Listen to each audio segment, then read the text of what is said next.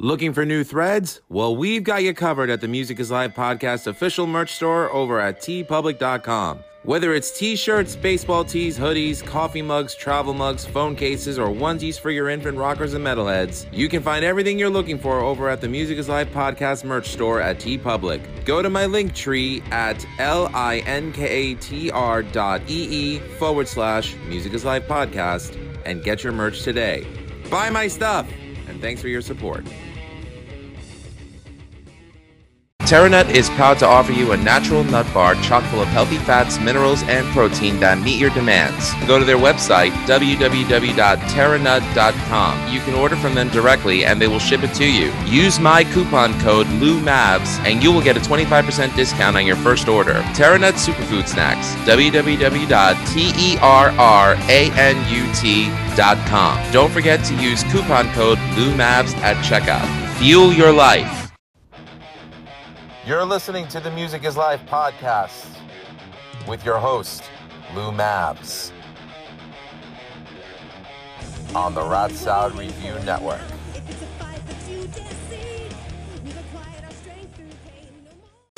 Music is Live podcast. This is your host, Lou Mavs. Check out everything you need to know about the show over at musicisLivePodcast.com.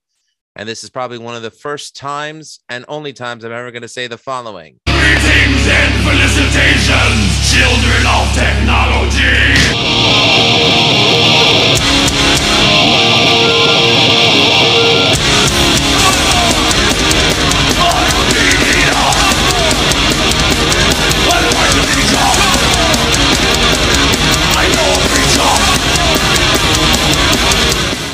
That was good. Thank you. Ladies and gentlemen, my guest is no stranger to the world of independent and underground art. He is the frontman of many bands, including Carnivore AD, a band paying tribute to the tradition of the original and influential New York hardcore crossover band Carnivore, formed by the late, great, loved, and respected and missed Pete Steele. At one point, the leader of Baron Misuraca's Vampire Lounge, a wonderful act where he performed the best of Frank Sinatra with a Bela Lugosi swagger. Motor Plasma, which performs the best of Motorhead and Wendy O. Williams and the Plasmatics, and his original metal project, Vasaria, which has been releasing killer music since the 1990s. He is also a co-founding member of influential New York hardcore bands Sheer Terror and Darkside NYC. And when not doing music, he is a writer, having written the comic book In Flesh and Spirit. And he's here today to talk about all this and more, and we are honored to have him. Ladies and gentlemen, please welcome our special guest, Mr. Baron Misuraca. Get on with it. Thank you so much, Lou. The honor is all mine.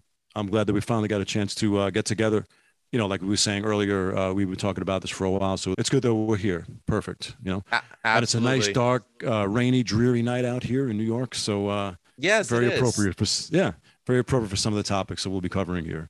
Yes. So, how are you feeling today? I'm doing good. You know, keeping busy. It's always something. There's always something to work on.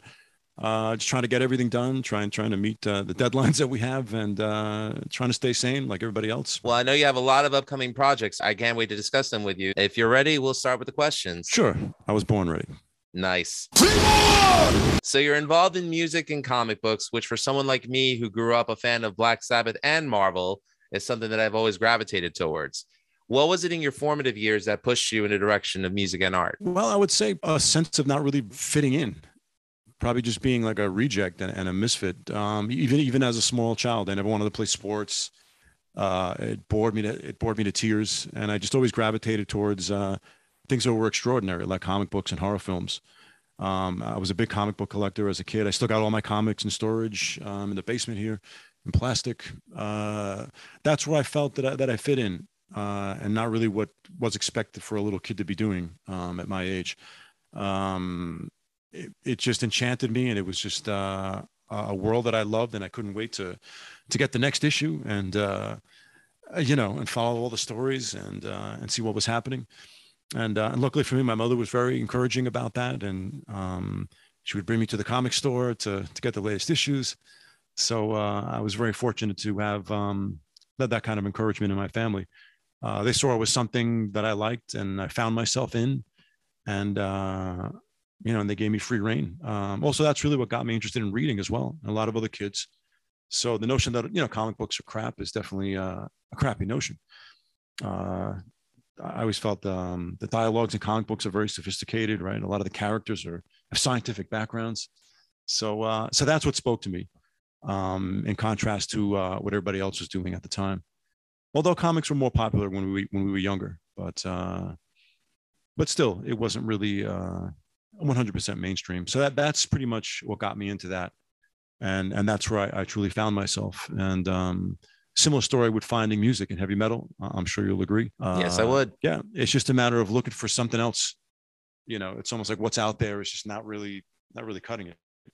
That's where comics came in. That's where Black Sabbath came in, and horror films and all that other stuff. And that's where I truly found myself and where I truly belong. And nothing's changed. Nothing has changed at all. You mentioned the word reject before, and I completely relate to that. And I can't tell you, I did go to one Comic Con in my life, and that was in 2016. I took my niece for her birthday, and I even brought my wife, who was never a comic book fan, but she ended up buying more stuff than I did. But I will say this: I love the cosplays. I mean, got to give it up to all the people who do that.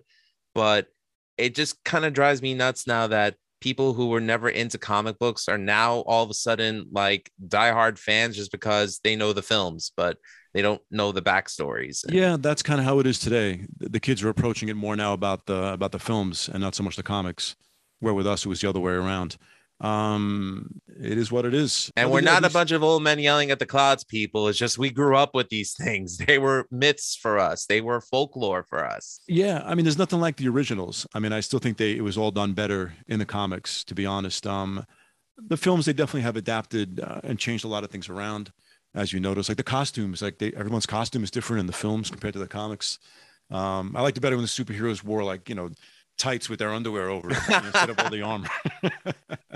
Well, it was more visually striking in the comics. Absolutely. Yeah, I guess it made more sense in that medium. And they definitely gear it now towards a more modern audience. I guess the business is business, but at least the characters are out there. At least Ant-Man has a movie, and things like that. Who'd ever thought though that like some of the more obscure Marvel characters would get their own films and just like blow up the way they have. Yeah, I think that's great. Seeing the Scarlet Witch and the Vision, and especially Ant-Man. Ant-Man is like the reject of the superheroes in some ways.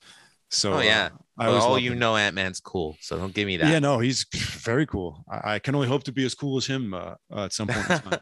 So it's great to see it out there. Definitely. But I am a purist, and I definitely prefer the books. I agree. Canon matters. Absolutely. But I'm a relic of the past. So, you look better than most people younger than you. So you got to give yourself some credit. So, well, thanks. I try my best. The vampire blood, isn't it? Yeah, the blood, the water. I'm always drinking water. Clean living. It's true. Good stuff. You co-founded the band Sheer Terror at a time when the words hardcore and crossover were not in the lexicon of underground music. Hardcore existed as its own entity. Crossover came into play later on. Yeah. Nowadays, Sheer Terror, the Cro-Mags, and Carnivore, along with the Crumbsuckers and Ludacris, are considered the forefathers of crossover thrash. When you hear that, what comes to mind for you? It's a wonderful thing. It's great to be credited. That was a very incredible point in time for both the metal and the hardcore genres when everything kind of crossed over. So I'm flattered that I was able to contribute in my own small little way with Sheer Terror. I mean, I'm also kind of surprised. And nobody back then thought that we'd be talking about this all these years later, to be honest. It was a very in the moment kind of a situation. So it is incredible that it's all this time later. And it's history. And as I said, I'm honored to have my own little niche in there and to have been part of something, been part of something great. And it truly was. I mean, that was a very special time. There was so much going on. The creativity was in the air. Like you didn't want to miss anything. I mean, you had the hardcore matinees at CBGB's, and then Lemoore in Brooklyn had the metal shows. I mean, almost every night of the week there was something happening. And I felt, and a lot of other people felt that we had to be there. We didn't want to miss it.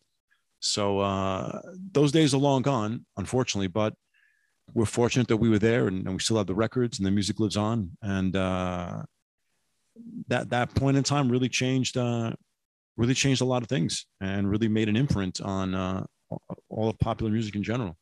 So it's great. Part of what we do in Carnivore AD is almost a tribute to that point in time as well.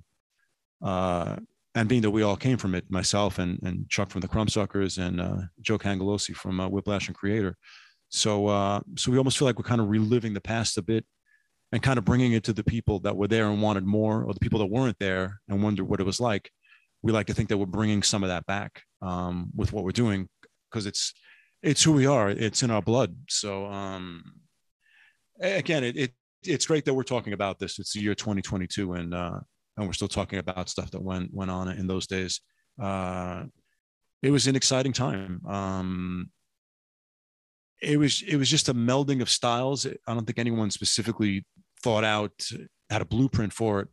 You know, we just brought different influences and elements into hardcore and kind of created the music we would have most liked to have heard. And that's what it was. And in turn, that created something completely new.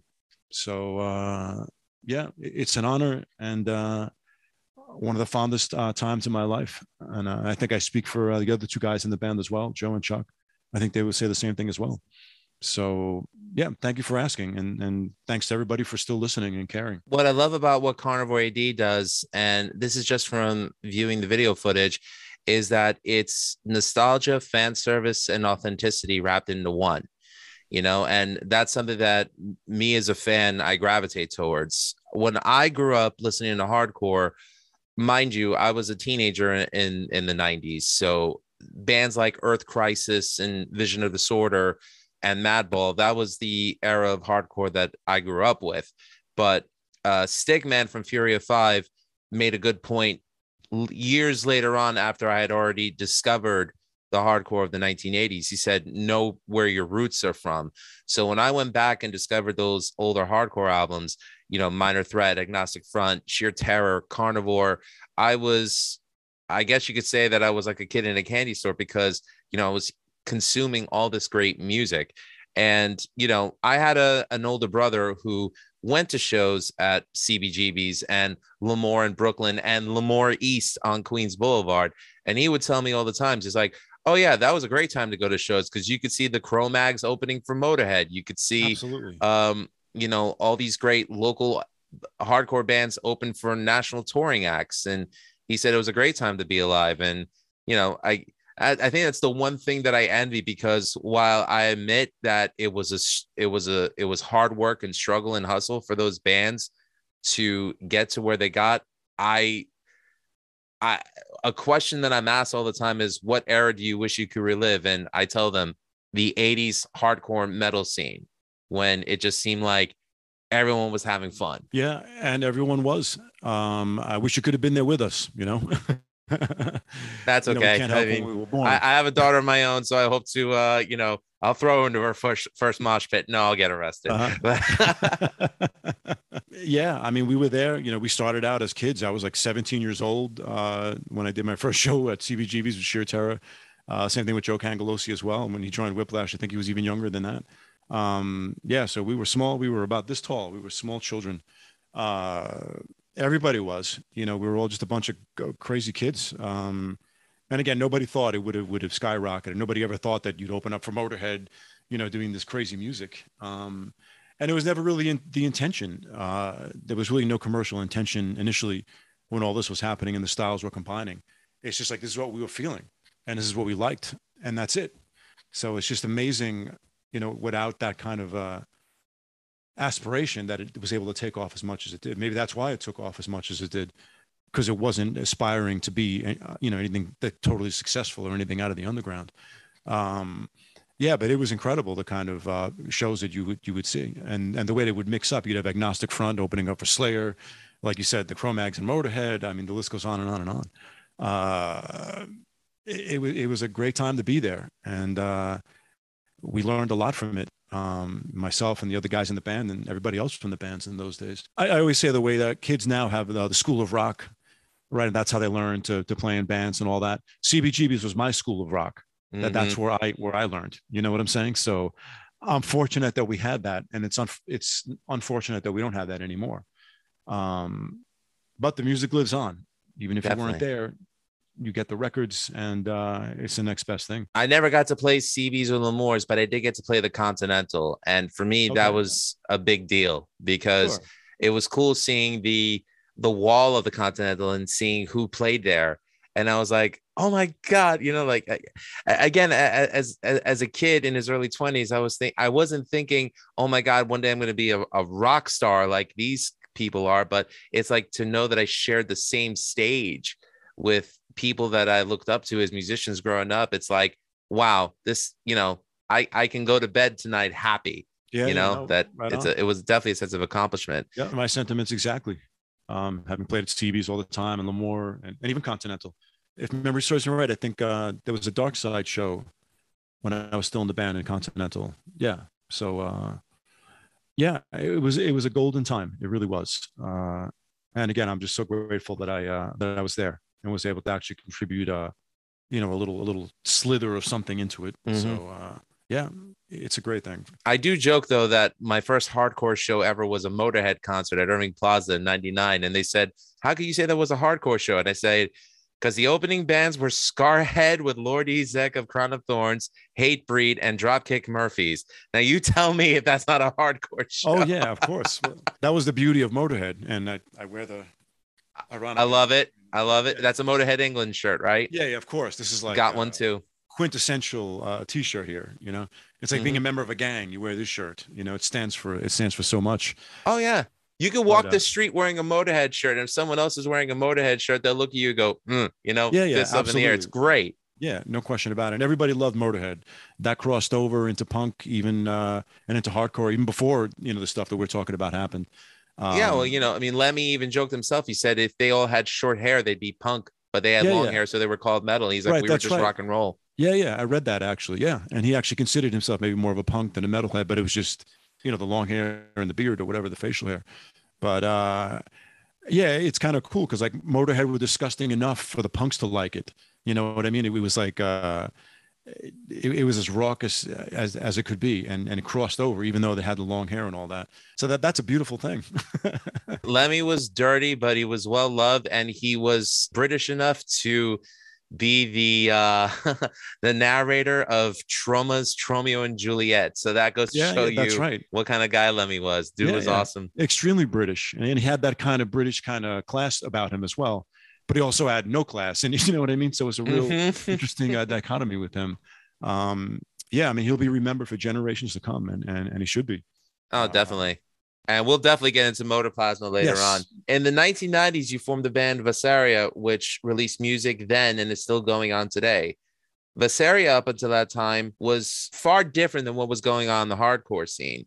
What was the impetus for you to create something so original that was, for all intents and purposes, completely different from the genre of music you were associated with in the 1980s? It was just maybe time to try something a little bit different. I have a lot of connections into the goth scene in New York City as well. And that's kind of where the idea for Visaria came from. It still had a heavy edge, and the more current versions of the band that we do definitely have more of a heavier edge as well. I think once the 90s rolled around, a lot of the bands tried to kind of do different things. I'm including Pete going to do Type O Negative after Carnivore. So everybody kind of looked to branch out a little bit. I guess that was our version of it. And Visaria also featured Chuck Lenahan, from the Crumpsuckers and from Carnivore AD as well. So yeah, we just wanted to utilize some of our other influences, still, being true to ourselves. I mean, it's not that much of a departure, to be honest. Yeah, we just wanted, and I kind of wanted to take things into a more maybe fantasy oriented kind of a premise, where the horror film influence and all that can kind of be part of the music. Whereas a lot of the hardcore stuff was all very street oriented and was great, but I kind of wanted to just, go a little here and there with my imagination a little bit more. And that's where goth came in. Also, I think maybe there was a little bit of a lull in the hardcore scene during parts of the 90s. I don't know. Things were changing. So it seemed to be a good time to explore something else. And that's what that's what Visaria technically was all about. And the idea was for it to be like a sonic embodiment of like a classic horror film, of like the imagery you might have seen in the 30s and 40s from Universal Pictures and all that. Mm-hmm. So I kind of wanted to, just to run with that a little bit. Because as you know, I'm a very big enthusiast of the old films and things like that. And, and we've all come to like things that weren't necessarily part of the hardcore genre or the thrash metal genre. And that's an example of it. But in closing, it's not that far off. So No, I agree with you. I remember in the 90s, that was a very big time for the goth scene, especially in New York. You know, you had Mike Hideous. I remember an old friend of mine as well. personally, I wish the Misfits had kept him. That's just my opinion. There was the Albion Batcave. There was the Downtime. There was a lot of great music coming out. I mean, I remember all these things like yesterday because I remember going there on invitations from friends of mine and thinking, I'm like, don't know if I belong here because I admit I look more like a Poindexter than a goth kid, but I grew up on music like Joy Division and The Cure. Although I'm a fan of the music and it's special for me, I think authenticity is really important. I'm not going to dress up like something that I'm not to appease others, but I will say that I was a fan of the music and supported it. And, you know, I support anyone's reason for feeling like that was who they were. I supported their reason for doing it. Yeah, right on. I mean, it appealed to a lot of different types of people. It wasn't like you had to be this kind of person or necessarily dress this kind of way. It was an exciting time. And funny you mentioned Batcave and Albion. I worked there for several years as a bartender, actually. Really? So yeah, absolutely. So I probably met him. Yeah, you might have purchased an overpriced drink from me, you know. Oh, it was you. I was just following what management told me to do. But that's okay. I owe you a drink, definitely, when I see you in person. No worries. But yeah, no, that was a great time in New York history as well. The goth scene was definitely very prevalent in the 90s and into the early 2000s. So I definitely identified a lot with that scene. And again, I appreciated the whole theatrical element and, you know, and all that kind of stuff, the imagery that you saw in the old films. So that was one thing that hardcore really didn't have too much. So I definitely gravitated towards that. And that's a big part of who I am and what I'm into and what I've always been into. So that was definitely a golden time. That, of course, is no longer around either. That cave unfortunately closed down. I was actually the last person standing. I still stayed on after it was bought over by the Webster Hall people. I guess I'm clinging on to like a past glory or something. But eventually that was it. But it's not totally dead. And I think the Batcave and the Albion scene kind of broke off into a lot of little pieces. And you see a lot of little smaller events and goth industrial DJ events, etc. So it's still out there, but the way it was back then was that Albion Batcave was like this big chunk, and then like I said, now it all just kind of splintered out into little different entities. So there are remnants of it, but it'll never be the same. Nothing will ever be the same. Unfortunately, everything that we're talking about here is in the past tense. I know, but my hopes are always that fans of the music will somehow converge together and build up their scenes again. Because, you know, with change comes adaptation, comes new beginnings, you know, and maybe no that's question about that. And maybe that's naivete or wishful thinking, but I don't care. It's got me this far. Yeah. No, right on. I totally agree. You know, and I like your statement about, you know, being a Poindexter. I was going to say, I mean, we're all Poindexters. I certainly am. Everyone that got into goth or hardcore, you know, is definitely a Poindexter that didn't fit in. So, yeah. So takes one to know one, you know. Right on. Exactly. Hey, if bands like Snapcase and Boy Sets Fire and Glass Chaw could have members that got away with glasses like this, I'm fine. So it's all good. That's cool with me. You saw my reading glasses. They broke and I have a piece of tape attaching it together. The Woody Allen thing. I don't even know where they are. Oh my goodness. So, but the glasses thing was cool. What about Buddy Holly? He started all that in the 1950s. So this is true. Yeah. So this is true. Yeah. You're in good company. I like it. You're one of the few musicians I know of that has written and performed metal, hardcore, dark wave, punk, goth, and at one point you had a project called Baron Misuraca's Vampire Lodge where you played classic pop standards. Most people have a hard time writing one song in one specific genre, and you've pretty much mastered many. For you, what's the drive to be constantly creative, especially in today's day and age, where in our home state of New York, venues have closed, pandemic restrictions are in place, Long Island venues only prefer cover bands rather than nurture new talent, and the return of investment for musicians when it comes to releasing music is not what it used to be? Well, the answer to all that is to not play originals anymore and play other people's music. Good night, everybody. That's it. We're good. Drive safely, everyone. I mean, where I'm at right now, I'm playing, Pete songs, Motorhead. I'm not really doing tons of original stuff right now by choice. The Visaria project is on and off. It has its moments of dormancy. Maybe this is kind of one of those moments until we decide what to do next. But yeah, I guess in response, or ironically, in response to what you just said, that's how I dealt with it. Also, I mean, my case is a little bit differently. I mean, I've been playing original music since I was like 16, 17 years old. So, right now I feel like I want to pay homage to the people that I love, Carnivore and the Plasmatics and Motorhead. I feel like that's really what I want to do right now. And, especially with the personal connection to Carnivore and with the Plasmatics as well. We'll talk about that later. So that's my personal choice right now. But it is hard for originals, and people respond to what's familiar. So, but I mean, when it comes to original music, it's just something you have to get out. The drive will always be there no matter how unopportunistic things are at the moment. That's how I feel. It's almost like something that has to happen. You just have to get it out. So I saying all that to say that I think it'll find a way, because it has to, and if you really want to do it, you have to do it, regardless of what's happening out there. I mean, when hardcore first started and when we, we're there doing all that stuff, that really wasn't very encouraged. You know what I mean? So it always finds a way somehow. It has to come out. The lounge stuff, those weren't originals. Those are the standards. Right. So, yeah, I wasn't writing those at all. Those that were actually jazz standards. But what I liked about that, and you could kind of culminate it with everything that you're doing, is that you always find creative ventures for you to release, a new project that you're working on. And I think it's really awesome that people have gravitated towards everything that you've done. So luckily, it obviously shows that whatever you're doing strikes a nerve with people out there who are definitely looking for it. I'm very thankful for that. Otherwise, I'd have to get like a regular full-time job. That's great. And to me, I mean, it could still be artistically rewarding, even if I didn't write the material. That's how I look at it. If I'm a writer for this, and that's great. But if I'm not, and I'm doing something that I love, that's great too. And if it's reaching out and grabbing everyone, then that's the most important thing, I feel. So it's, I mean, in the early days, I was against doing covers. I'm like, oh no, fuck that.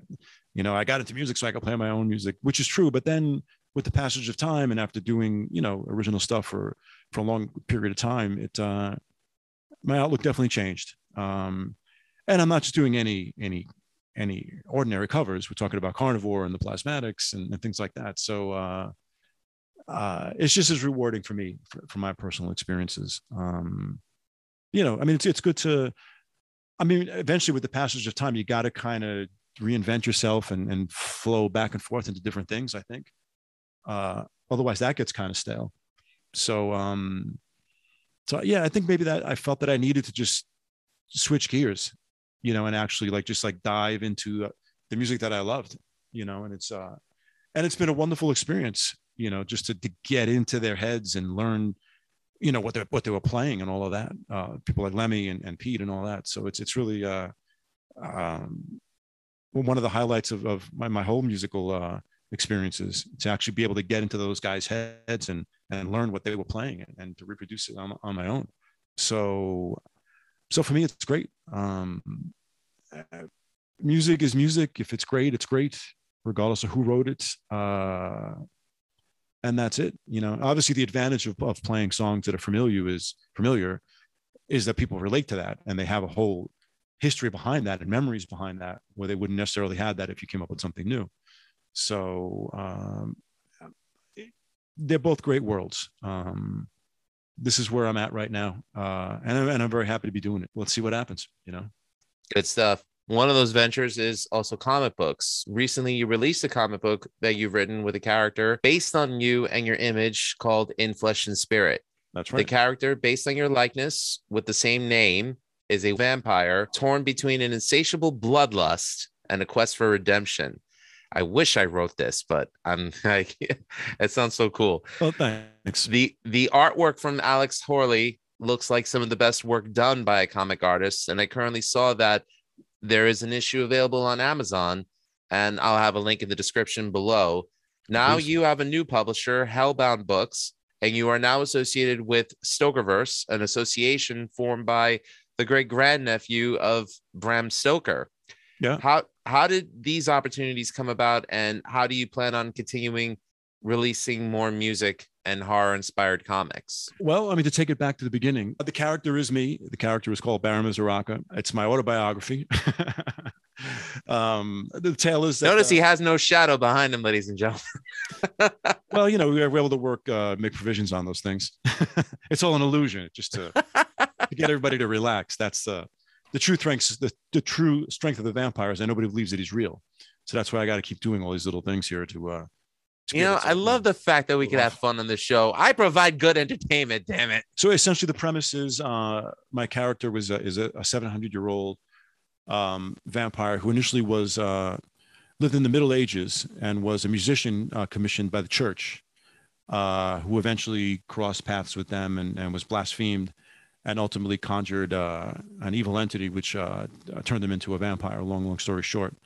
He retaliates against the church and is eventually destroyed by a rather sadistic nun, and wakes up hundreds of years into the future in New York City, in Coney Island.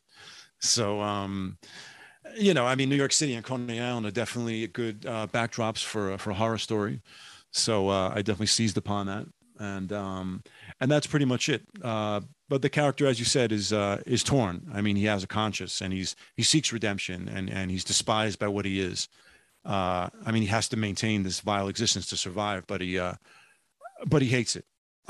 So it's a real dichotomy between the two things, and I guess it's an allegory about the good and evil in man in general. If you want to simplify it, that's basically what this is a tale of. Something I always wanted to do, and I did it.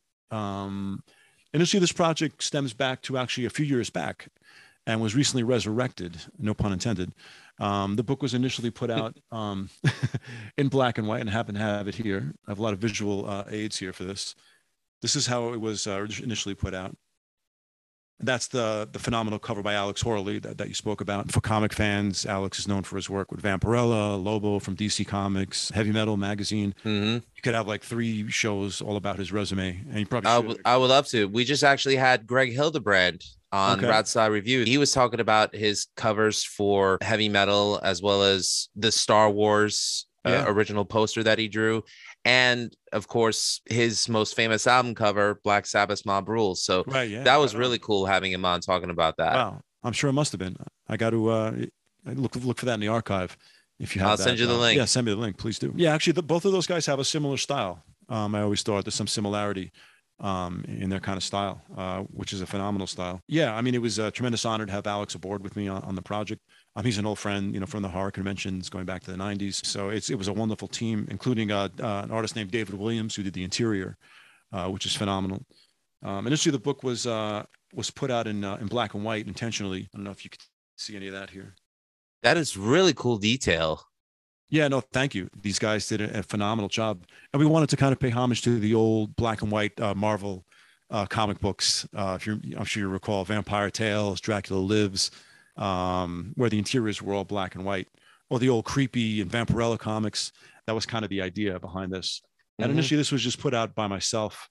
And actually, I had written this off as something from the past. But then during lockdown, where we're all locked in our houses recently, during the virus situation, I received a message from an old online friend of mine, Chris McCauley, who is a colorist, and he proposed the idea of colorizing the comic book. Again, this was something that I thought was just in my past. So he single-handedly pretty much resurrected that. Again, no pun intended. And he colorized the book, which I'll show you an excerpt. And then jokingly, I asked him, "Oh, do you know of a publisher that could put it out?" And actually, he did. And that was the first publisher that we released a book on last year. Now we're working with someone else. But here's an example of the colorized version right here. Now, did he actually have to colorize every individual cell? Oh yeah, absolutely. That's insane. Yep. And he volunteered for it. Good man. Good. Yeah. Jeez. That honestly has to be some of the best comic artwork I've ever seen. Yeah, no, thank you. With a cover out by Alex Harley, the interior by David G. Williams, as I mentioned, and then the colorization by Chris McCauley. It's just incredible. And, we love the initial concept where it was like the black and white Vampirella thing. But but having these colors in there really brings it to another level. And the palette of colors was chosen out specifically by myself and Chris. A lot of midnight blues and purples and things like that. So yeah, a lot of texture in there, a lot of really nice hues. I appreciate it. Absolutely. Yeah, no question about it. So so that's pretty intense. And again, it was we'll spend a lot of time talking about Chris here because we have to in the comic book situation, because again, he single-handedly brought this to life. It's Chris that works with and partially created the Stokerverse, which is the organization spearheaded by him and Dacre Stoker, who is the great grandnephew of the great original Bram Stoker. In case anyone out there doesn't know who Bram Stoker is, you should. He's the man that wrote Dracula. Yes, who pretty much started it all back in the late 1800s. Without him, there'd be nothing. No, I would have nothing to say. Yeah, I would just be sitting here silent. Yeah, so he pretty much even took that to the next level, and hence the Bram Stoker people liked what I was doing, and I am technically a contributor or an affiliate or however you want to call it. And what we're doing now is we're reissuing the book again now in a more extended format with a new publisher, Hellbound Books, with a hardcover kind of a thing. And it's a reprint of the colorized version you saw there. And there's additionally some other short comic stories in there as well that Chris wrote, and a bunch of short written stories as well that are in there. Again, that Chris wrote as well. He's also a writer. He's a colorist slash writer slash video game programmer guy. Jack of all trades. So I owe it all to him here. So we're very excited about that. And Hellbound Books is the publisher, which is strictly a horror publisher. So it's a great thing. The new Incarnate will be called In Flesh and Spirit and Other Tales of Terror. And it's a Stokerverse production. So we've added a lot more to it.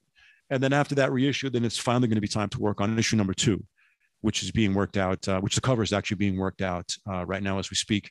A different artist, an artist named Ash Corvida, who's based in Germany, who does some incredible stuff. So we're looking forward to that. So a lot going on with this moving forward. It's a real labor of love to put something like this together. And like you said, each little individual panel, I mean, it's just... that again, that is insane detail, and I'm impressed. And congratulations on thank you getting that association with the Stokerverse. And thank you so much. Wish you all the best with that comic. I promise when you have a link for purchase, I will definitely grab one. So okay, yeah, please do, because I don't believe in getting my shit for free, people. I buy it. Right, no, right on. There are still some copies available for purchase of this pressing from the previous publisher prior to Hellbound Books. That's out there online, but very few left. And again, we're saving it up now for the reissue. So it's a tremendous honor to be affiliated with with Dacre Stoker and the Stokerverse. It doesn't get much better than that as far as vampire literature is concerned. He refers to me as the Baron of the Stokerverse, which is a tremendous honor and a tremendous title. I hope I could live up to it. So yeah, you're fine. You're good. It's a beautiful thing, coming from the Poindexter kid that was the comic fan, to this, it's really something else. So it's a real labor of love. We all look forward to the next step. Let's put it that way, and it all ties into the music as well, comics and this type of comic book and the Gothic music and all that. So it's another vehicle for my conceptualization or something like that. Definitely. I can understand that. I remember when they released the soundtrack for Spawn for the film, that wasn't a soundtrack for the comic, it was for the film. But I remember Iced Earth at one point had the Dark Saga, which was completely based on the character Spawn. I think the first comic book to ever have a soundtrack dedicated to the comic itself was probably Witchblade, if we're going far back. Right. I could definitely see the association of music and comics, and especially with what you do musically and what you're releasing in comic book format. No, it completely works. And I hope it's an eventual gold mine. I mean, that sounds great. Especially actually, with the affiliation. Sure. That's something that's actually being worked out. There are pieces that I've composed as a soundtrack to In Flesh and Spirit. So that's already happening. Some like, instrumental, like creepy kind of, background music type of stuff, that I create all digitally here, which is a lot of fun as well. And then some more like industrial electronica kind of thing that I compose as well. That's all affiliated to this. So yeah, so that's already happening. And the electronic thing was something that I had started doing a few years ago as well. So now it's kind of found its home now, with the comic book stuff. So yeah, there's always something. Definitely.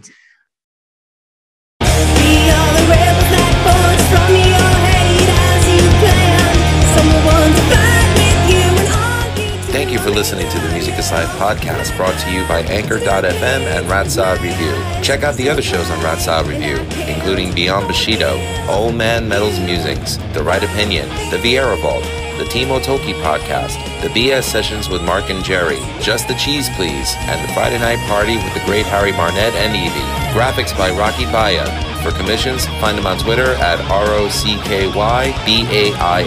Intro and outro music for the show is Lose Control by the Rebel Medium, written by Jacqueline Guitard, Ernest Leuk, and Lou Mavs. If you'd like to donate to the channel, please donate to our PayPal at musicaslivepodcast@gmail.com. If you're in a band and you want us to review your music, then contact us at loumavs@musicaslivepodcast.com. Special thanks to Wayne Noon and Greg Noggle. With much love and gratitude to Aaron, Anna, and Aloysius. For more information, check out www.musicaslivepodcast.com. And don't forget to check out www.ratsareview.com. Remember, all art is valid. Thanks for listening. Cheers. How are you feeling today? As he drinks, I'm sorry. I'm thirsty. Take two. All right, take two.